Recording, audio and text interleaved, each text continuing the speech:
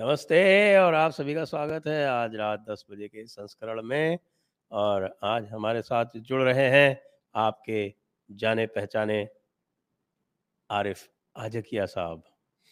और यहाँ भारत में घर वापसी करने के बाद आपके चेहरे का नूर अलग ही है। देखिए आप कैसे हैं आरिफ भाई? नमस्कार संजय भाई, नमस्कार to everyone. Thank you Sanjay भाई। एक आजकल भारत में जो है वो हमारे जो मुल्ला मौलाना है उन पर बड़ा सख्त अजाब आया हुआ है और रोज उनको जो है वो दिक्कतों का सामना करना पड़ रहा है। तो इसलिए हमारे मौलाना जो है वो पगला से गए कहीं पे। एक एक मौलाना साहब हैं, आपने सुना होगा नाम, वो साजिद रशीदी साहब, जो कहते हैं कि साहब की जो बीवी होती है वो हूरों की सरदार बन के जाती है जन्नत में। ये अलग बात है कि और भी कहते हैं कि साहब की आदमी को भी जन्नत में जाने के पहले बीवी से दस्तखत कराने पड़ते हैं, एनओसी लेनी पड़ती है। ऐसा है क्या? एनओसी दी जाती है क्या? भाई, ये इन्होंने इस दुनिया को जहन्नम बना दिया है उस जन्नत के लिए जिसको किसी ने देखा नहीं है, जिसका किसी को नहीं पता। आज तक एक आदमी ने जन्नत से वापस आके मरने के बाद आके ये नहीं बताया कि मैं जन्नत में था, जन्नम में था, कितनी हूरें थीं, कितने फिट की थीं। ये सब मौलवियों की बकवासियातें हैं। और मतलब ये मौलवी है ना, इनका तो एक ही इलाज है। वो अंग्रेजों ने एक सजा रखी थी, काला पानी। तो इनको है ना रॉकेटों में भर भर के चांद में भेजना चाहिए, क्योंकि यहाँ पे आजकल तो कोई काला पानी ऐसा है नहीं। आजकल तो उस जमाने में वो नहीं थी, कम्युनिकेशन सिस्टम नहीं थे, हवाई जहाज नहीं थे, ये नहीं था, वो नहीं था, तो कहीं भी जजीरे पे भेज देते थे। आजकल तो किसी जजीरे पे से वापस आ सकते हैं, तो इनको चांद पे या इवन मार्स पे भेज देना चाहिए। और ये तो वहां भी नहीं है। वहां भी कुछ गड़बड़ कर देंगे जाके। परसों एक टर्किश मौलवी ने कहा है कि आदमी को सेक्स करते हुए सारे कपड़े नहीं उतारने चाहिए, इसलिए कि फरिश्ते नाराज होकर चले जाते हैं और फिर शैतान खाली बैठा होता है, और फिर शैतान की मौजूदगी में आप सेक्स करोगे तो बच्चा वो पैदा होगा जो शैतान होगा। अब इस किस्म के मौलवियों का आप क्या हल करोगे? इसका मतलब ये हुआ कि आज तक जितने पैदा हुए सारे के सारे शैतान ही हुए। मुसलमानों में तो शैतान ही पैदा हुए हैं, ठीक है ना। तो भाई ये मौलवियों का और कोई इलाज नहीं है। इन मौलवियों की दुकानदारी है भाई, ये जन्नत इनकी दुकानदारी है। हूरें, शराब, जन्नतें। खुद साले इस दुनिया में, मतलब आपको पता ही है कि मस्जिदों मदरसों में ये क्या करते हैं मौलवी। लेकिन ये ये है उसको कि खुद जन्नत और बनाने की गलत कोशिश करते हैं। करेंगे, और आम आदमी को पता नहीं कहाँ लेके जाना चाह रहे हैं ये। भारत का मौलवी है ना, वो तो वाकई कोई दूसरी दुनिया का मौलवी है यार। अब सऊदी अरब का मौलवी सुधर रहा है, अरब कंट्रीज के मौलवी सुधर रहे हैं, लेकिन ये पाकिस्तान, इंडिया, बांग्लादेश के मौलवियों का समझ नहीं आती कि क्या हल किया जाए। या तो फिर यह है कि एक मिनिस्ट्री बनाई जाए, मुल्ला मिनिस्ट्री, और वो मिनिस्ट्री योगी जी के अंडर में दी जाए, क्योंकि इनका इलाज योगी जी के पास है और किसी के पास नहीं है। ये तो बात आपने बिल्कुल माकूल बोली, लेकिन मुझे ये समझ में नहीं आता कि अगर जन्नत इतनी बढ़िया जगह है और ये मुल्ला मौलवियों का उनका एडवांस सर्टिफिकेट मिला हुआ है, तो ये यहाँ क्या कर रही हैं? जन्नत जाते क्यों नहीं जल्दी से कम बाकी लोगों को यहाँ छोड़ जाएं और खुद जो है ये जन्नत में जाके मौज करें। देखें, ये जो कहते हैं इस पे ये बिलीव तो करते नहीं ना। अगर ये बिलीव करते कि इतनी खूबसूरत जन्नत है तो ये जाते हैं जन्नत में सीधी। आपकी बात सही है। ये तो आपको ये कहता है हर मौलवी कि अल्लाह हर जगह है। मस्जिद में, मदरसे में खड़ा होकर कहता है अल्लाह हर जगह है, अल्लाह देख रहा है, गुनाह ना करो। और फिर उसी अल्लाह के घर में, मस्जिद मदरसे में बच्चों का रेप कर रहा होता है। तो अगर उसको इस बात पे बिलीफ हो कि अल्लाह हर जगह है तो वो ऐसा काम करेगा? मौलवी दुनिया का सबसे नाकारा तरीन शख्स है। मौलवियों का कोई इलाज नहीं है। या तो सऊदी अरब जैसा मौलवी हो जो स्टेट के कंट्रोल में हो, सीधा सीधा लिखत में आ जाता है, तब जुम्मे का खुतबा, इससे एक लफ्ज इधर उधर नहीं होना। बाहर शुरता खड़ा होता है, वेट कर रहा होता है कि वो एक लफ्ज इधर उधर बोला, मारते हुए साले को जेल में ले जाएंगे। उसका निशान कभी नहीं मिलता। तो मौलवी का इलाज यही है, या फिर चाइना ने जो इलाज किया है वो इलाज है। یہ تو بات آپ کی صحیح ہے، مولوی کے علاج تو ہونا چاہیے۔ آج کل ہمارے یہاں مولوی جو ہے، ایک صاحب مولوی صاحب ہے، وہ کہہ رہے تھے کہ ہندو دھرم تو کوئی دھرم ہی نہیں ہوتا۔ اب آپ بتائیے، آپ اس ایسے مولاناؤں کا کیا کریں؟ دیکھیں ہندو دھرم تو ایک اوریجنل دھرم بچا ہے، باقی کون سا اوریجنل دھرم ہے؟ باقی تو سب ایک آدمی آتا ہے دنیا میں، اچانک کچھ سال گزارنے کے بعد اچانک کہتا ہے کہ جی میں نبی ہوں، مجھے اللہ نے یہ حکم دیا ہے۔ بھائی ایک آدمی تھا چنگیز خان، ایک آدمی تھا سکندر اعظم، انہوں نے مذہب کو آڑ بنا کے دنیا فتح نہیں کی۔ یہ جو جیسس موسس اور پتہ نہیں کون کون آ گئے سارے محمد، انہوں نے مذہب کا اللہ کا نام لے کے پوری دنیا میں ایک پولیٹیکل ڈائناسٹی قائم کی، اور آپ کے سامنے نتیجہ ہے، دنیا میں جتنا ظلم کرسچینٹی اور اسلام نے کیا ہے کسی نے نہیں کیا۔ اور ہندو کی بات کریں تو بھائی ہندوؤں سے پیور دھرم، ہندوازم سے پیور دھرم میری نظر میں کوئی نہیں گزرے بھائی۔ آپ کی بات تو ویسے صحیح ہے، لیکن ہمارے یہاں تو اس وقت ملا مولویوں کو تو بالکل جس کی ان کی جان پر آئی ہوئی ہے، کیونکہ رام مندر تو گیا ان کے ہاتھ سے، جس کو وہ بابری مسجد کہا کرتے تھے، اور اب جو گیان واپی چھیتر ہے جس کو ہمارے ہاں ابھی مکتیشور چھیتر کہتے ہیں، تو وہ بھی ایسا لگ رہا ہے کہ چلا جائے گا۔ اور لوگ اتنے پہ ہی نہیں رک رہے، وہ تو جتنے بھی اس طرح کے ہیں، قریب 2000 کی لسٹ تو جس کو بولتے ہیں کہ ایک ویریفائڈ لسٹ اویلیبل ہے جو سیتارام گوئل جی نے بنائی ہوئی، تو لوگوں تو کہہ رہے ہیں کہ تم کو جب ہم نے کہا تھا کہ تم یہ 3 چھوڑ دو، تو اگر تم یہ 3 چھوڑ دو گے تو جیسے مہابھارت کی کہانی ہے کہ ان کو بھگوان کرشن نے کوروں کو کہا جا کے کہ تم ایسا کرو، آدھا راجیہ دو، آدھا راجیہ بنتا ہے ان کا، تو ان کا نا ہم تو نہیں دیتے۔ تو اچھا چلو آدھا راج نہیں دیتے تو تم 5 گاؤں دے دو، 5 پانڈو ہیں، ایک ایک گاؤں، کیونکہ ان کو کوئی لالچ نہیں ہے، تو یہ 5 گاؤں میں اپنے سنتشٹ ہو کے وہ اپنا وہ چلا لیں گے کام، تو اس کا سوئی کی نوک کے برابر زمین نہیں دیں گے۔ اس کے بعد پھر مہابھارت ہوئی، مہابھارت میں تو وہ پورا کا پورا آدھا نہیں دے رہے تھے، تو 5 گاؤں نہیں دے رہے تھے ان کا، تو پورا راج گیا، اور پورا راج جانے کے ساتھ ساتھ ان کا پورا ونش گیا، ختم ہو گئے، اور پورا ان کا جو لائن ہی ختم ہو گئی، اور اتنا بڑا پوری دنیا کو نقصان ہوا۔ تو اب یہ جو علم اللہ مولانا کا حال یہ ہے صاحب کہ ان کو یہ کہا گیا تھا کہ صاحب کہ تم ایسا کرو 3 مندر چھوڑ دو، تو پھر باقی جو ہے ہم صبر کر لیں گے۔ تو انہوں نے کہا 3 کی بات چھوڑو، ہم ایک بھی نہیں چھوڑیں گے، ہم رام مندر بھی نہیں چھوڑیں۔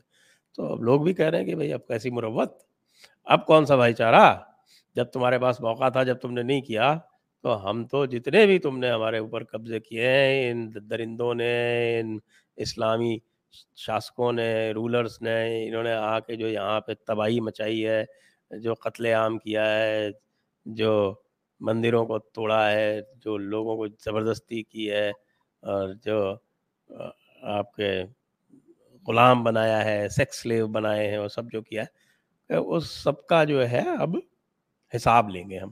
اب بتائیے، تو ایسا لوگ اگر اب آج یہ کہہ رہے ہیں تو کیا غلط کہہ رہے ہیں؟ دیکھیں یہ جو سب سے پہلا کام جو کرنا ہے نا کسی بھی مندر کو ریسٹور کرنے سے پہلے، وہ پلیسز آف ورشپ ایکٹ کو ختم کرنا ہے۔ یہ ایک بالکل غلط ایکٹ ہے، اور یہ ایک اپیزمنٹ سرکار کانگریس کی تھی جس نے جو لائی ہے ہندوؤں کو چپ کرانے کے لیے۔ اور آج جو ہندو جاگرتی ہے، جو ہندو اویئرنیس ہے، تو آج اب 3 مندر والی بات رہی نہیں ہے۔ آپ کی بات بالکل صحیح ہے۔ میں کہتا ہوں کہ ایک سخت قسم کا فیصلہ کرنا چاہیے۔ جس طرح آپ نے آرٹیکل 370 ہٹایا تھا، تو اس سے پہلے لوگ کیا شور کر رہے تھے کہ ایسی کوئی حرکت کی تو ہر گھر سے کشمیر سے لاش نکلے گی، یہ ہوگا وہ ہوگا۔ آپ نے یہ کیا کہ کچھ فسادی 25-30 کشمیری تھے ان کو گھروں میں بند کر دیا، انٹرنیٹ کو 4G سے 3G اور 2G پہ لے کے آ گئے۔ آپ نے تھوڑا سختی کی، پیسفلی معاملہ سیٹل ہو گیا۔ یہاں بھی آپ کو 200-400 لوگوں کو، فسادیوں کو، چاہے وہ لکھاری ہیں، چاہے وہ لیڈر ہیں، چاہے وہ سیکولر لیڈر ہیں، چاہے وہ پولیٹیشین ہیں، ملا ہیں، 200-400 لوگوں کو بند کریں، وقف بورڈ کو معطل کریں، پلیسز آف ورشپ ایکٹ کو ختم کریں، اور ایک جھٹکے میں جتنا وہ ہے سنجے بھائی آپ لوگ کچھ نہیں کر رہے. ایک ٹیررزم ہندوازم نہیں کر رہا, ایک مسلمان کو کوئی ہندو نہیں مارتا, پھر بھی دنیا کا اخبار دنیا پوری چیخ رہی ہے نا ہندوتو ایکسٹریمزم, ہندو میں ٹیررزم. تو دنیا کو چیخنے دیں, آپ یہ کر لو, آسانی سے مسئلہ حل ہو جائے گا. مسلمان آپ کہہ رہے ہیں آج ملا رو رہا ہے, تو ملا اس لیے رو رہا ہے کہ ان کی غلط کاریوں پہ جو پردے پڑے ہوئے تھے وہ پردے اب اٹھ رہے ہیں, اب نظر آ رہا ہے.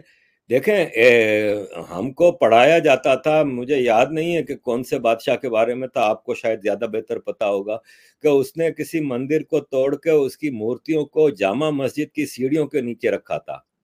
وہ کون سی ہے نا, اورنگزیب اس کے اخبارات میں اور اس کے جو فرمانوں میں لکھا ہوا ہے نا. تو اب آپ مجھے یہ بتائیں کہ یہ تو ان کی حرکتیں تھیں, پھر یہ کہیں کہ اس میں نہیں جی شیولنگ نہیں تھا, یہ تو فوارہ تھا, یہ تھا وہ, تو یہ تم لوگوں کی حرکتیں ہیں, اور تم لوگ اس طرح کی حرکتیں کرتے تھے. 47 کے بعد اس پہ پردہ پڑا ہوا تھا. آج سرکار نہیں پردے ہٹا رہی, آج اویئرنیس, سوشل میڈیا اور ان چیزوں سے لوگوں کو آنکھوں سے پردے ہٹ رہے ہیں, اور ہندو جاگرتی سے اور کچھ نہیں تو ہندو بن رہا ہے. آج سے 10 سال پہلے تو ہندو بھی ہندو نہیں تھا, آواز ہی نہیں اٹھتی تھی. تو ملا چیخ رہا ہے تو اس لیے چیخ رہا ہے کہ ان کی غلط کاریاں دنیا کے سامنے ظاہر ہو رہی ہیں, تو چیخنے دیں ان کو. میں تو کہتا ہوں کہ تھوڑا سخت فیصلہ کریں یار, دنیا چیخے گی چیخیں, ہیومن رائٹس وائلیشن ہو رہا ہے, یہ ہو رہا ہے, وہ ہو رہا ہے, کیا کر لیں گے, کر کیا لیں گے؟ کیا بھارت محتاج ہے؟ بھارت کسی کو بھیک مانگتا ہے؟ آپ کا اپنا کھانا آپ بنا کے کھاتے ہو, میک ان انڈیا اسٹرانگ ہے. دنیا کی وہ کون سی چیز ہے جو آپ کے یہاں بنتی نہیں ہے؟ کوئی حملہ تو نہیں کرے گا نا, تو پھر کیوں ڈرنا؟ ایک بار تھپا لگا ہوا ہے کہ مودی سرکار جو ہے وہ ہندوتو ایکسٹریمزم ہے, ڈیویزو ہے, پھلان ہے, ڈھمکان ہے.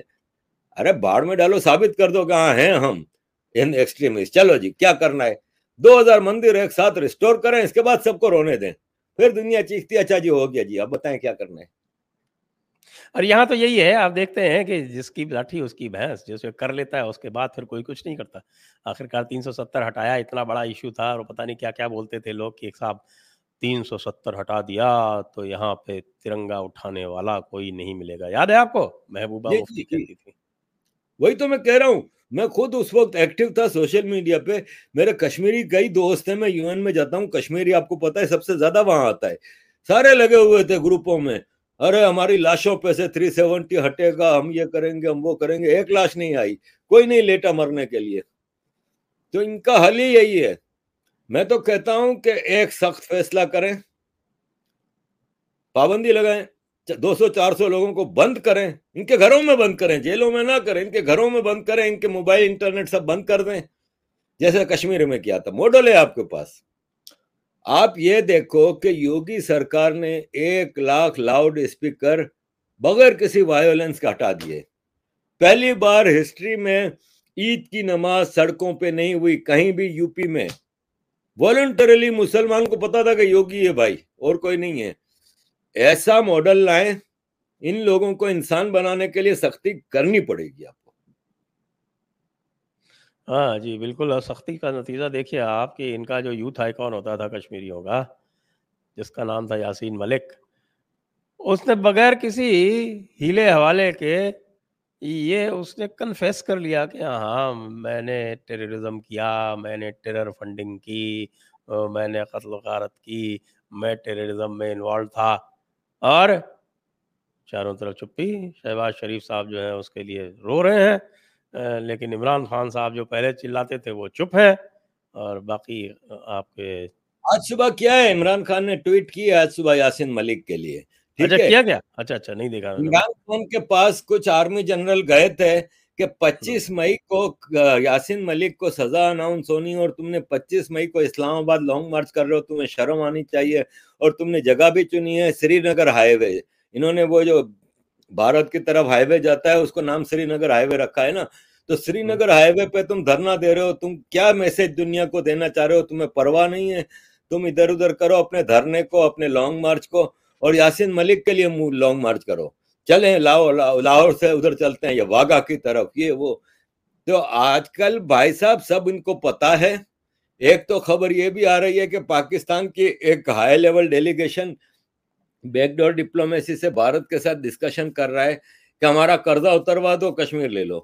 یہ سنا ہے کہیں ہو رہی ہے یہ ہاں بات. میں نے بھی کل دیکھا تھا. اس کے بارے میں کیا آپ کے پاس کیا خبر ہے؟ یہ بتائیے کہ صاحب کہ ایسے فری میں ہم کو کشمیر مل جائے گا، صرف $2-4 بلین تو ہم یوں ہی دے دیں گے، 10 تک بھی دے سکتے ہیں، کوئی ایسی خاص بات نہیں. وہ کہہ رہے ہیں قرضوں کا ہمارا مسئلہ حل کرا دیں، ہم ہاں کشمیر مسئلہ سولو کر لیتے ہیں. لیکن میں نے جو سنا ہے نا وہ یہ پولیٹیکل لیڈرشپ کی طرف سے آیا ہے. پولیٹیکل لیڈرشپ کو تو جیل میں بند کر دے گی آرمی. آپ بتائیں کشمیر کا مسئلہ حل ہو گیا تو آرمی کیا کرے گی پھر؟ کون سا چورن بیچے گی؟ تو آرمی اسرائیل کو میں بھی تو ڈالر پاکستان چاہیے نا. پہنچ گیا ہے، اسرائیل ڈیلیگیشن پہنچ گیا، کشمیر کو دے دیں گے تو پھر آرمی کے پاس چورن کیا بچے گا؟ ہاں یہ تو یہود اور ہنود پہ تو چلتی ہے آرمی آپ کی ساری. آرمی کی اجازت کے بغیر یہ بات چیت ہوئی ہے تو اس کی کوئی اوقات نہیں ہے، اس کی کوئی حیثیت نہیں. اور سنا یہی ہے کہ بھارت نے اس میں بالکل لیفٹ نہیں کرائی. بھارت نے کہا کہ ہمیں کشمیر چاہیے ہوگا، ہم ایسے ہی لے لیں گے، ہم ان چکروں میں نہیں پڑتے، تمہیں اب ہم سہارا نہیں دیں گے. ہاں یہ ہوئی نا بات تو کیونکہ ویسے ویسے ہی یہ یہ سلسلہ بنا ہے، سہارے کے ڈوبے جا رہے ہیں. ویسے کیا حال چال ہے اسلام آباد کے؟ آپ نے بات چھیڑی تو یہ بھی بتاتے چلیے. اسلام آباد کا یہ حال ہے کہ 2 دن سے پورے پنجاب میں پی ٹی آئی کے لیڈرز کے گھر پہ چھاپے مارے جا رہے ہیں. سب ادھر ادھر انڈر گراؤنڈ ہو گئے ہیں جو بڑے بہادر ترم خان بنتے تھے. اور عمران خان تو کے پی کے میں جا کے 4 دن سے بیٹھا ہے، کیونکہ کے پی کے میں اس کی سرکار ہے اور کے پی کے کا بارڈر اسلام آباد کے بالکل قریب ہے. تو یہ تو کے پی کے میں جا کے چھپ کے بیٹھا ہے کہ میں تو بھائی نکلوں گا نہیں، ورنہ تو یہ مجھے گرفتار کر لیں گے تو ساری موومنٹ بیٹھ جائے گی. تو چھاپے پڑ رہے ہیں، گرفتاریاں ہو رہی ہیں. کل ایک ریٹائرڈ میجر جو کہ پی ٹی آئی کا مطلب ٹکٹ ہولڈر تھا، اس کے گھر پہ چھاپا مارا تو اس کی چھت پہ سے فائرنگ کر کے ایک پولیس والے کو مار دیا. رات کی بات ہے کل کی. اور یہ ہے کہ آج ایک آرمی کے بریگیڈیئر نے اعلان کیا ہے کہ میرے ساتھ میں لشکر لے کے پہنچ رہا ہوں صبح اسلام آباد. میرے ساتھ پتہ نہیں 5 یا 6 3 اسٹار جنرل ہیں، 8 یا 10 2 اسٹار جنرل ہیں، اور اتنے میجر ہیں، اتنے بریگیڈیئر ہیں. 200 کا جتھا لے کے آ رہا ہوں ریٹائرڈ آرمی آفیسر کا، اور جس کو روکنا ہے تو ہمیں بھی گولیاں چلانی آتی ہیں. تو یہ اس وقت پاکستان میں میدان جنگ سج رہا ہے. دیکھیں وائیولنس کو سنجے بھائی میں بھی انڈورس نہیں کرتا، لیکن پاکستان آرمی کی جو پاکستان میں پولیٹکس رہی ہے وائیولنس کی اور ٹیررزم کی، اس کے بعد یہی ہونا تھا. اور اب میں سمجھتا ہوں کہ پنجاب میں پنجابی پولیس، پنجابی آرمی سے پنجابی لوگ لڑیں گے تو ہمارے دل کو تھوڑی خوشی تو ہوگی، کیونکہ انہوں نے باقی قوموں کے اوپر جو مظلومیت مطلب جو ظلم کیا ہے آرمی نے اور پنجابی پولیٹیکل لیڈرشپ نے. آپ یقین مانیں آج صبح کی بات ہے، کراچی میں مسنگ پرسن کا کیمپ لگا ہوا ہے کافی عرصے سے. مسنگ جی جی. پرسن وہ لوگ ہیں جو کئی سالوں سے پولیس یا آرمی اٹھا کے لے گئی ہے اور ان کا اتا پتہ نہیں ہے کئی سالوں سے. ان کی مائیں بہنیں بیویاں بیٹیاں ادھر بیٹھی ہیں، تصویریں اٹھا کے کہ بیوی کی ایک بیوی آپ کو حیرت ہوگی، اس کی تصویر اٹھائی ہے اپنے شوہر کی، اور اس کا نعرہ ایک ہی ہے کہ مجھے بتا دو کہ میں بیوہ ہوں کہ نہیں ہوں. ان کو یہ تک نہیں پتا کہ میرا شوہر زندہ ہے کہ مر گیا ہے. ایک ماں بیچاری بیٹے کا انتظار کرتے کرتے مر گئی. تو آج صبح اس کیمپ پہ پولیس والوں نے دھاوا بولا اور ان عورتوں کو گرفتار کر کے لے گئے. یہ نہتی معصوم عورتوں کو ڈنڈے مار مار کے لے کے جا رہے ہیں. تو پھر ہمیں افسوس نہیں ہے، خوشی ہے کہ پنجابی آج آپس میں لڑ رہا ہے، اور یہ موقع ہمیں دیکھنے کو ملا.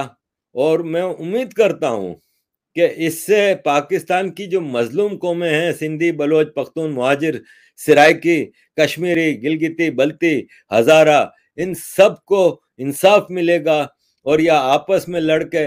اور اب دیکھتے یہ ہیں کہ آرمی کا بھی پتہ نہیں چل رہا، کیونکہ 2 گروپ تو ہیں اور آج کے نہیں ہیں، یہ کئی مہینوں سے 2 گروپ ہیں، فیض حمید گروپ اور باجوہ گروپ.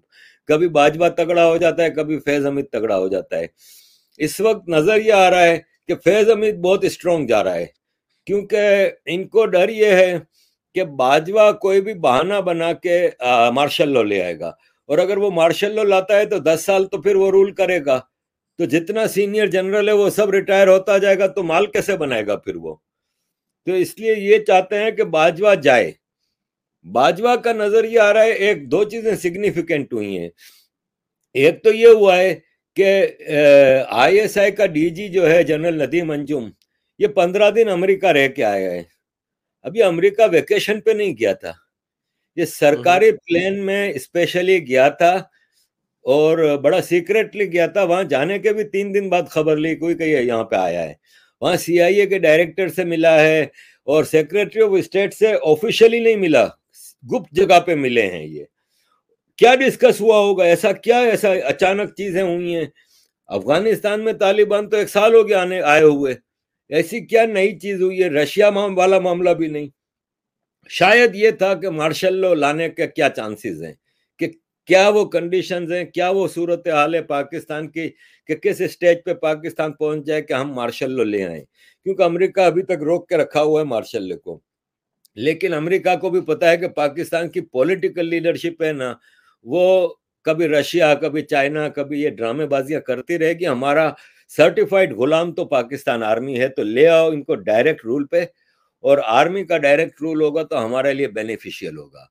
تو ہو سکتا ہے کہ صورتحال ایسی ڈینجرس ہو جائے. تو ندیم انجم کا دورہ جو ہے نا وہ ایک سگنیفیکنٹ چیز ہے. دوسری چیز یہ ہوئی ہے کہ 4 سال ہو گئے، 2018 سے لے کے اب تک پاکستان میں امریکہ کا کوئی ایمبیسڈر نہیں تھا. اور اب سینٹ میں اپریل کے مہینے میں حلف برداری ہوئی ہے، اس کو بھیجا گیا ہے ایک ایمبیسڈر کو، اور وہ کل 23 تاریخ کو اسلام آباد پہنچ بھی گیا ہے. تو کیا اچانک 4 سال بعد امریکہ کو ایک ایمبیسڈر بھیجنا پڑا، وہ بھی اس صورتحال میں جب پاکستان ٹوٹلی پولیٹیکل انسرٹنٹی پہ ہے؟ تو اس کا مطلب یہ ہے کہ امریکہ عمران خان کو تو ایکسیپٹ کرتا نہیں، یہ تو اب کنفرم ہو گیا ہے. تو پھر ان کا مطلب یہ کہ یہ عمران خان کو واپس آنے بھی نہیں دیں گے، ورنہ وہ ایمبیسڈر یہاں پہ انڈے بیچنے تو آیا نہیں ہے. تو یہ دو چیزیں مجھے لگتا ہے کہ مارشل لا کی طرف کنٹری جا رہا ہے. جوڈیشل مارشل لا آلریڈی آ چکا ہے. جوڈیشری ہے نا سپریم کورٹ، وہ ٹوٹلی فیض حمید گروپ کے ساتھ ملی ہوئی ہے، اور شہباز شریف جس کو گرفتار کرتا ہے اس کو ہائی کورٹ یا سپریم کورٹ بیل دے دیتی ہے اور گورنمنٹ کو کہتی ہے خبردار ان کو ہراس نہیں کرو. جتنے پی ٹی آئی کے لیڈر ہیں ان کو گرفتار نہیں کرنے دیا، یا شیرین مزاری کو گرفتار کر کے کچھ ہی گھنٹوں میں رات کے 12 بجے عدالت کھولی گئی، اور نان بیلیبل وارنٹ تھے فراڈ کیس میں شیرین مزاری کے. رات کے 12 بجے اسلام آباد ہائی کورٹ کا سیشن ہوتا ہے اور کہتے ہیں کہ خبردار آئندہ اس کو ہاتھ لگایا تو چھوڑ دو. تو جوڈیشل مارشل لا تو چل رہا ہے، عدالت تو ہر قسم کے فیصلے اس وقت بلڈوز کر رہی ہے شہباز شریف کے. تو پاکستان میں اس وقت ٹوٹل انسرٹنٹی ہے. مختلف گروپس ہیں، باجوہ گروپ ہے، فیض حمید گروپ ہے، اس میں زرداری شہباز، مولانا فضل الرحمان اپنی سیاست کر رہے ہیں. یو نیور نو اب پاکستان میں کیا ہونے جا رہا ہے، کل کیا ہوتا ہے. یہ بہت امپورٹنٹ ہے، کیونکہ اسلام ابھی 2 گھنٹے پہلے عمران خان نے یہ اعلان کیا ہے کہ ہماری اٹیک فورس ہے نا وہ رکاوٹیں ہٹائے گی، اور آرمی اور پولیس جو ہمارے روکے گی ان پہ حملہ کرے گی. اٹیک فورس مطلب آپ پاکستان پہ حملہ کرنے جا رہے ہیں اسلام آباد پہ. تو عمران خان نے کہا کہ ہم تو وہ کریں گے پروٹیسٹ، اور ہم تو اسٹیبلشمنٹ، کیونکہ پاکستان میں جیسے ہمارے ہاں پرانے گاؤں وغیرہ میں عورتیں اپنے شوہر کا نام نہیں لیتی نا، تو اس لیے ہمارے ہاں بھی آرمی نہیں کہتے، اس کو اسٹیبلشمنٹ کہتے ہیں. تو عمران خان نے کہا کہ میں تو کئی دنوں سے اسٹیبلشمنٹ کو کہہ رہا ہوں کہ میں 20 تاریخ کو اناؤنس کروں گا کہ میں کب اسلام آباد جا رہا ہوں. پھر میں 22 تک ویٹ کیا کہ شاید اسٹیبلشمنٹ کچھ کرے. یعنی یہ آرمی کو کہہ رہا ہے کہ واپس مجھے لے آؤ، گود میں جیسے پہلے بٹھا کے دودھ پینے کے لیے نپل والی بوتل میرے منہ میں دے کے تم نے مجھے اسلام آباد کے سنگھاسن پہ بٹھایا تھا، واپس بٹھاؤ. آرمی نے اس کو لفٹ نہیں کرائی. تو صورتحال انسرٹنٹی ہے ٹوٹلی. تو پھر غزوہ ہند کا کیا ہوگا؟ ہمارا جو آپ کا جو ملا مولانا کلاس ہے وہ تو غزوہ ہند پہ جیتا ہے، تو اس ساری انسرٹنٹی میں تو پھر غزوہ ہند میں گڑبڑ ہو جائے گی نا.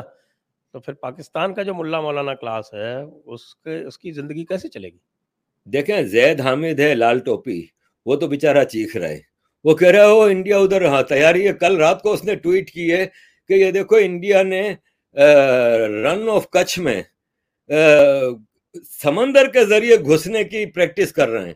تو یہ سمندر کے ذریعے کہاں جا رہے ہیں؟ افغانستان میں تو سمندر ہے نہیں، ایران میں تو جائیں گے نہیں، ये रन ऑफ कच्छ में किसकी प्रैक्टिस कर रहे हैं? अरे मूर्खों, पाकिस्तानियों, समझने की कोशिश करो, इंडिया घुसने की तैयारी कर रहा है। मुल्ला का ये है, देवबंदी मुल्ला तो इस वक्त जरदारी के साथ और बाजवा के साथ खड़ा है, क्योंकि वो मौलाना अच्छा। फजलुर रहमान की पार्टी उनके साथ है। हम्म। तो मुल्ला इस वक्त तो खामोश बैठा है।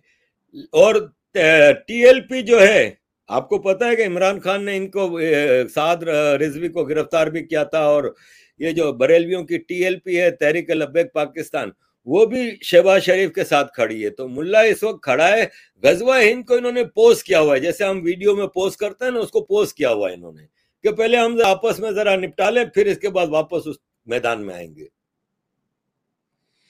तो और आगे कश्मीर ज़्यादा नहीं चल रहा है इसका मतलब? इस वक्त जो है पाकिस्तान अपने उलझनों में ही उलझा हुआ है, इसीलिए मैंने ज़्यादा नहीं सुना वो आपके वो वाराणसी काशी की भी बात ज़्यादा नहीं कर रहे, वो जो है वो ताजमहल कुतुब मीनार की भी बात ज़्यादा नहीं कर रहे, वो लगता है अपने ही चर्चों में मशगूल है। इस वक्त तो ये अपने ऐसे घन चक्कर में फंसे हुए हैं सारे ही पाकिस्तानी, नीचे लेवल तक के, चाहे वो विदेश में रहते हैं, यहाँ लंदन में प्रोटेस्ट कर रहे हैं, इंडिया के खिलाफ प्रोटेस्ट भूल गए हैं, उधर 24 घंटे उधर नवाज शरीफ के घर के सामने प्रोटेस्ट कर रहे हैं। तो इस वक्त तो बड़े मजेदार सीन चल रहे हैं। और ये है कि हम मजलूम कौमों के लिए बड़ी अच्छी बात है कि पंजाबी पंजाबी से लड़ पड़ा है, उसमें आर्मी, पुलिस, मुल्ला सब एक दूसरे के साथ लगे पड़े हैं। और मैं बहुत उम्मीद करता हूं कि कल 25 तारीख को कुछ ऐसा होगा कि पाकिस्तान की आर्मी बहुत ज्यादा कमजोर होगी। और अगर एक मिसाल है कि कल 4 लाशें गिर जाती हैं, 77 में यही हुआ था। 77 में जब भुट्टो के खिलाफ प्रोटेस्ट शुरू हुए थे, 9 पार्टियों की जमात थी पाकिस्तान नेशनल अलायंस के नाम से, तो उसके लीडर थे मुफ्ती महमूद फजलुर रहमान, मौलाना फजलुर रहमान के पिताजी। और 9 पार्टियों ने जब प्रोटेस्ट शुरू किया था, भुट्टो ने जियाउल हक आर्मी चीफ को कहा कि इनको रोको। तो कराची में तो खूब फायरिंग हुई, लोग मरे गए, लेकिन जब लाहौर में 4 लाशें गिरी ना, तो जियाउल हक मार्शल ले आया। तो यह है कि मैं समझता हूं कि इस बार भी ऐसा ही होगा, पंजाब में कुछ लाशें गिरेंगी तो मार्शल लॉ आने के पूरे चांसेस हैं। एक और खबर चल रही है कई दिनों से, बल्कि मेरे कुछ दोस्त हैं जो कि जर्नलिस्ट हैं, कराची में भी मेरी बात हुई एक जर्नलिस्ट से, और एक लंदन में बहुत ही बाखबर जर्नलिस्ट हैं, उनसे भी बात हुई। एक टेक्नोक्रेट गवर्नमेंट की बात चल रही है, क्योंकि शहबाज शरीफ से भी गवर्नमेंट संभल नहीं रही। आईएमएफ ने शर्त रख दी है कि सब्सिडी हटाओ पेट्रोल से। इमरान खान ने जाते जाते ये शरारत की कि पेट्रोल पे जबरदस्त सब्सिडी दे के पेट्रोल बहुत सस्ता कर दिया था, जब पूरी दुनिया महंगा कर रही थी। उसको पता था कि आने वाली सरकार फंस जाएगी। तो अब शहबाज शरीफ से चीजें संभल नहीं रही, डॉलर 200 से ऊपर चला गया है, स्टॉक एक्सचेंज बैठ गया है, और पाकिस्तान में इन्फ्लेशन बहुत ज्यादा बढ़ गया है। तो शहबाज शरीफ भी अब हुकूमत से जान छुड़ाना चाह रहा है। नवाज शरीफ के पास ही आया था लंदन, तो नवाज शरीफ ने शहबाज शरीफ को यही कहा कि भैया इस हुकूमत को लेके हम फंस गए, इससे अगर हम पेट्रोल पे से सब्सिडी हटाते हैं तो हमारे पास पब्लिक वोट नहीं देगी हमें फिर इलेक्शन में, हम तो फंस जाएंगे। और अगर हम सब्सिडी नहीं हटाते तो आईएमएफ पैसे नहीं देगी, तो फिर हमारा हाल श्रीलंका जैसा हो जाएगा, हमारे पास तो पैसे भी नहीं बचेंगे। तो तुम हुकूमत छोड़ने की कोशिश करो। तो एक टेक्नोक्रेट गवर्नमेंट की बात चल रही है कि 6 महीने के लिए, क्योंकि इलेक्शन कमीशन ने कल पाकिस्तान में ऐलान किया है कि हम अक्टूबर नवंबर में इलेक्शन कराने की पोजीशन में हैं। तो अगर एक मिसाल है कि अक्टूबर नवंबर में इलेक्शन करा सकती है पाकिस्तान, तो 5-6 महीने के लिए टेक्नोक्रेट गवर्नमेंट आ जाए। मसला यह है कि आर्मी भी तैयार है। Technocrat government means army rule.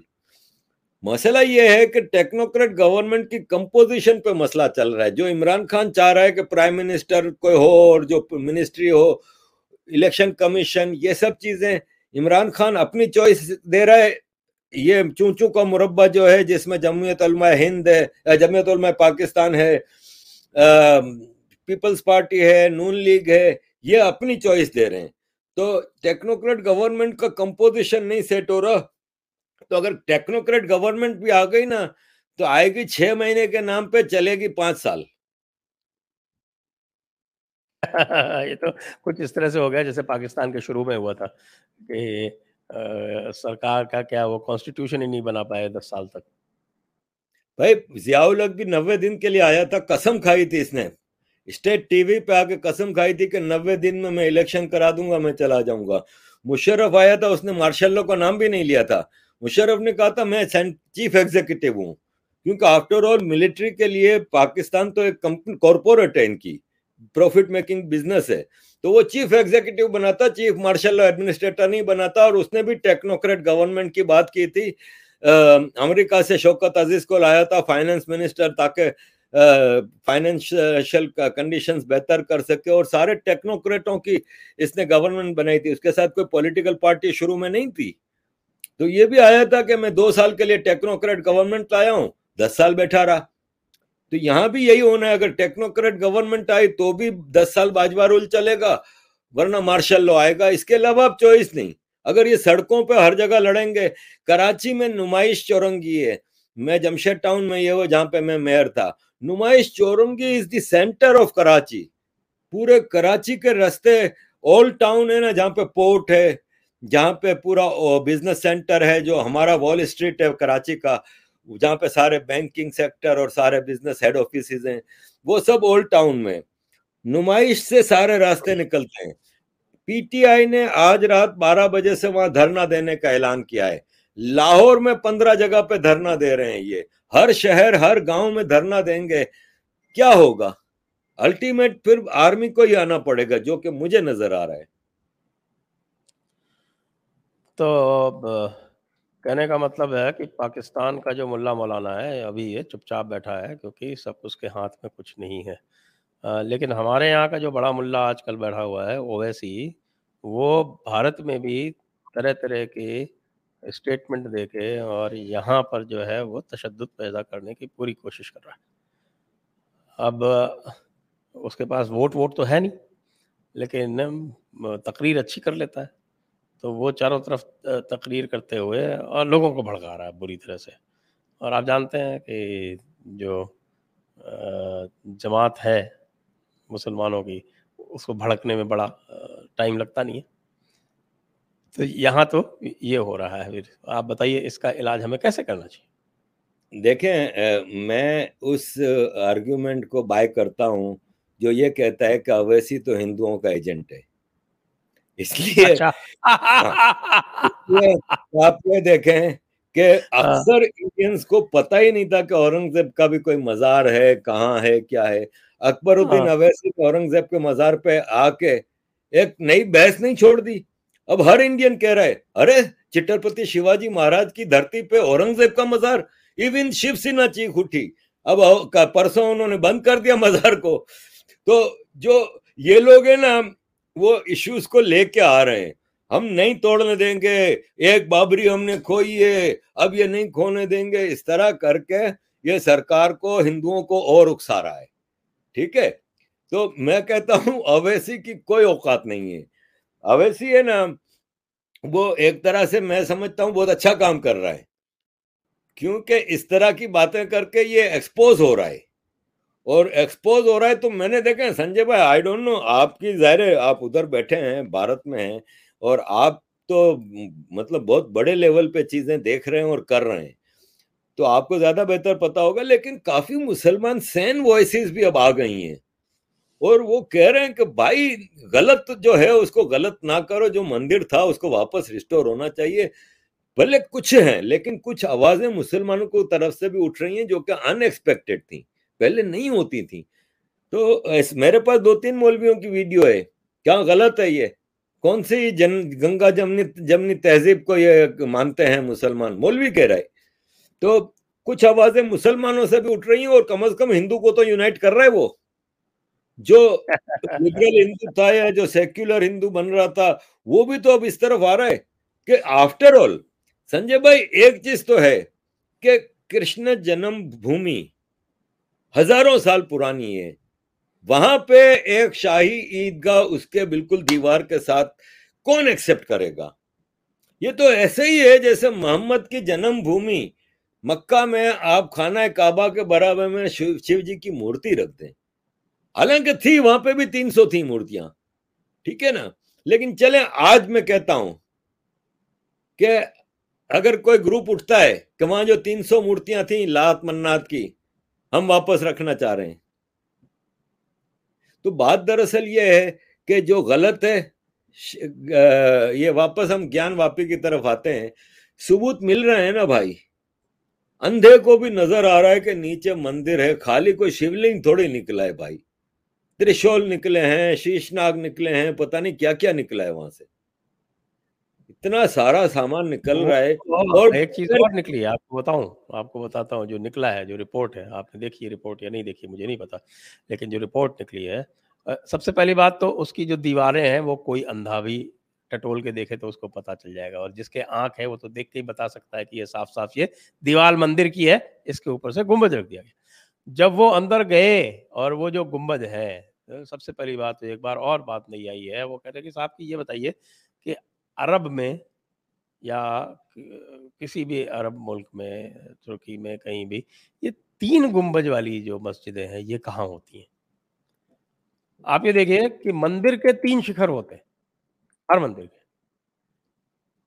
تو انہوں نے وہ مندروں کو جہاں پر یہ کیا ہے اس میں یہ پایا گیا، یہاں پر پایا گیا جو اس میں لکھا ہے کہ صاحب نیچے تو مندر کا شکھر ہے اور اس کے اوپر سے گنبد رکھ دیا، یہ نکلا ہے وہاں پہ. اب کون سا ثبوت چاہیے؟ لیکن پھر بھی کہہ رہے ہیں نہیں صاحب، انہوں نے پٹیشن داخل کی. آج میں دیکھ رہا تھا ان کی پٹیشن مسلم سائڈ کی کہ یہاں 600 سال سے نماز ہو رہی. لو جی، مطلب 1669 میں توڑا اورنگزیب نے اس کو، تو وہ 350 سال، وہ کہہ رہے ہیں نماز صاحب 600 سال سے ہو رہی تھی. تو ان کا جو کیلنڈر ہے وہ بھی گڑبڑا ہے وہ پوری طرح سے.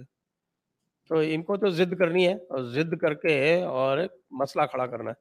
آپ کو لگتا ہے کہ اگر سارے ملے مولانا جو ہیں اگر ان کو جو ہے ایک بار اندر کر دیا جائے تو سمسیا کا پورا حل ہو جائے گا؟ بالکل حل ہو جائے گا. آپ کو یاد ہے کہ تبلیغی جماعت کتنی اسٹرانگ ہے، اس کا مولوی ساتھ بھاگا نا. اسٹیٹ پاور سے کوئی بڑی پاور ہوتی نہیں، اور پھر جب آپ کے ساتھ ہندو میجورٹی تو ہندو ہے نا، ہندو اسٹیٹ کے ساتھ کھڑا ہے، تو میں سمجھتا ہوں کہ تھوڑا آپ کو اگین میں اسی پوائنٹ پہ آؤں گا کہ آرٹیکل 370 ماڈل بنائیں. آپ 200 سے 400 رانا ایوب کو بند کریں، اویسیوں کو بند کریں، عرفہ خانم کو بند کریں، برکھا دت کو بند کریں. جو ایسی آوازیں ہیں نا جو بھارت کے لیے، ایون آپ، میں کہتا ہوں راہل گاندھی کو بند کریں گھروں میں، راہل ان کے گاندھی تو نہیں، راہل گاندھی تو ہمارا، تم اپنے خوبصورت ارے سر پلنگ وہ کو. ہمارا انٹرٹینمنٹ کرتا ہے، اور وہ تو جتنی بار بولتا ہے اتنی بار بی جے پی کے ووٹ پڑتے ہیں، تو اس کو تو چھوڑ دیں. چلیں وہ تو اب اسٹیٹ ڈیسائیڈ کرے گی، پہلے تو اسٹیٹ کچھ کرے. اور سب سے پہلے اچھا مجھے آپ بتائیں سنجے بھائی، آپ سے سوال ہے کہ یہ جو پلیسز آف ورشپ ایکٹ ہٹانے کے لیے جو میجورٹی چاہیے وہ ہے سرکار کے پاس؟ ہاں بالکل ہے. اور ہے یہ نا. تو ویسے بھی اس میں جو سپریم کورٹ نے یہ کہہ دیا کہ پلیسز آف ورشپ ایکٹ میں کسی پلیس آف ریلیجس ورشپ کو کنورٹ کرنے کے لیے بار ہے، لیکن جو 15 اگست 1947 کو اس کا کیریکٹر کیا تھا، اس کا ریلیجس کیریکٹر کیا تھا، یہ پتہ کرنے کی بار تھوڑی ہے. آپ کے کہنے سے مسجد تھوڑی مسجد ہو جائے گی، یہ پتہ کرنا پڑے گا کہ ہاں واقعی وہ مسجد تھی کہ وہاں پہ مندر تھا. ہندو کی تو کلیم یہی ہے کہ تو مندر تھا ہمیشہ سے. لا یہی کہتا ہے کہ صاحب کہ وہاں پہ دیوتا کی مورتی جہاں رکھ دی جاتی ہے، جہاں پہ وہ پورا کا پورا جو چھیتر ہے اس کا جو مالک ہے وہ دیوتا کی مورتی ہوتی ہے. تو ڈیٹی از دی اونر، یہ لا ہے. اور یہ بھی لا ہے کہ ڈیٹی جو ہے اس میں ایک آتما ہوتی ہے، اور وہ آتما جو ہے وہ امر ہے، امورٹل ہے. اور مورتی کا کلیور بدلتا رہتا ہے. آپ دیکھیے وہ جگن ناتھ پوری جو ہے نا ہمارا مندر، وہاں تو کلیور لگاتار بدلتا رہتا ہے. وہ جگن ناتھ جی وہی رہتے ہیں لیکن کلیور بدلتا رہتا ہے. تو مورتی کا کلیور بدلنے سے، مورتی ٹوٹ جانے سے، مورتی غائب ہو جانے سے، مورتی کو کھنڈت کر دینے سے اس سے کچھ نہیں ہوتا. وہ مورتی کا ہی پراپرٹی، مورتی کی ہی پراپرٹی ہمیشہ ہمیشہ رہتی ہے، اور وہاں پر لا آف لمیٹیشن بھی لاگو نہیں ہوتا اور لا آف ایڈورس پوزیشن بھی لاگو نہیں ہوتا. یہ تو سپریم کورٹ نے کہہ دیا. تو اب کیا بچا کیا ہے؟ ایسے تو اس طرح کے 2000 تو لسٹ پڑی ہوئی ہے جہاں پر ان کی جو ہے وہ مورتیوں کو انہوں نے زبردستی ہٹایا، تو وہ تو مانا نہیں جائے گا لا کے اندر. تو لا تو ویسے ہی کلیئر ہے، یہ پلیسز آف ورشپ ایکٹ نہ بھی ہٹائیں تو بھی ایک کلیئرٹی آ گئی ہے، تو اس لیے وہ سمسیا نہیں ہے۔ تو یہ میں بھی یہی سمجھتا ہوں کہ اب سرکار کو ایسپائریشنز جو میجورٹی کے ہیں، جنہوں نے 1000 سال برداشت کیا ہے، جنہوں نے کئی سو سال سے ویٹ کر رہے ہیں، دیکھیں آپ مجھے یہ بتائیں کہ کوئی ایک انڈین ہے نان مسلم انڈین جو چھترپتی شیواجی مہاراج کے رول کو اپریشیٹ نہیں کرتا؟ سب پسند کرتے ہیں۔ انہوں نے کیا کیا تھا؟ کتنے مسجدوں کو توڑ کے واپس مندر ریسٹور کیے تھے نا، جہاں پہ نظر آیا کہ بھائی یہ مندر تھا۔ تو یہ کرنا پڑے گا۔ اور آپ کو آج بیچارہ ہندو جو پچھلے کئی سو سال سے برداشت کر رہا تھا، اپنے بھگوانوں کو دفن ہو کے دیکھ رہا ہے مسجدوں کے نیچے، وہ برداشت کر کے بیٹھا ہے۔ کچھ تو ان کی برداشت کا پھل دیں۔ نسلیں ختم ہو گئیں اس چیز کو برداشت کرتے ہوئے، اور 47 کے بعد تو یہ ہندو کو امید تھی نا کہ یار اب آزادی ملی ہے۔ یہ کیسی آزادی ہے جس میں بھگوان مسجدوں کی سیڑھیوں کے نیچے دفن ہے، وضو خانے کے اندر دفن ہے؟ تو یہ تو اب کون، یہ سرکار نہیں کرے گی تو کون سی سرکار کرے گی؟ پھر کوئی یہ بتا دے کہ ادھر تو باقاعدہ ٹھپا بھی لگا ہوا ہے کہ ہندوتو آبادی یہ وہ، اور 2019 کے الیکشن میں تو ہندوؤں نے میجورٹی میں جا کے ووٹ دیا۔ اس لیے دیا نا کہ بھئی ہمارے دھرم کی رکشا ہو۔ تو دھرم کی رکشا کے لیے پہلے دھرم کو آزاد تو کرائیں۔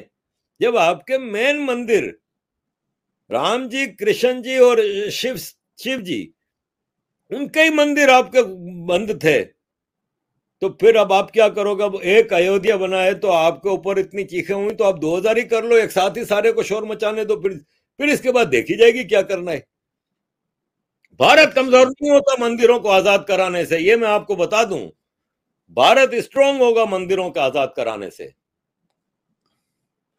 بالکل صحیح، بھارت آزاد ہوگا مندروں کو آزاد کرانے سے۔ آپ نے بڑی اچھی بات کہی۔ تو اب اسی کے ساتھ اب ہم جو کچھ سوال آئے ہوئے ہیں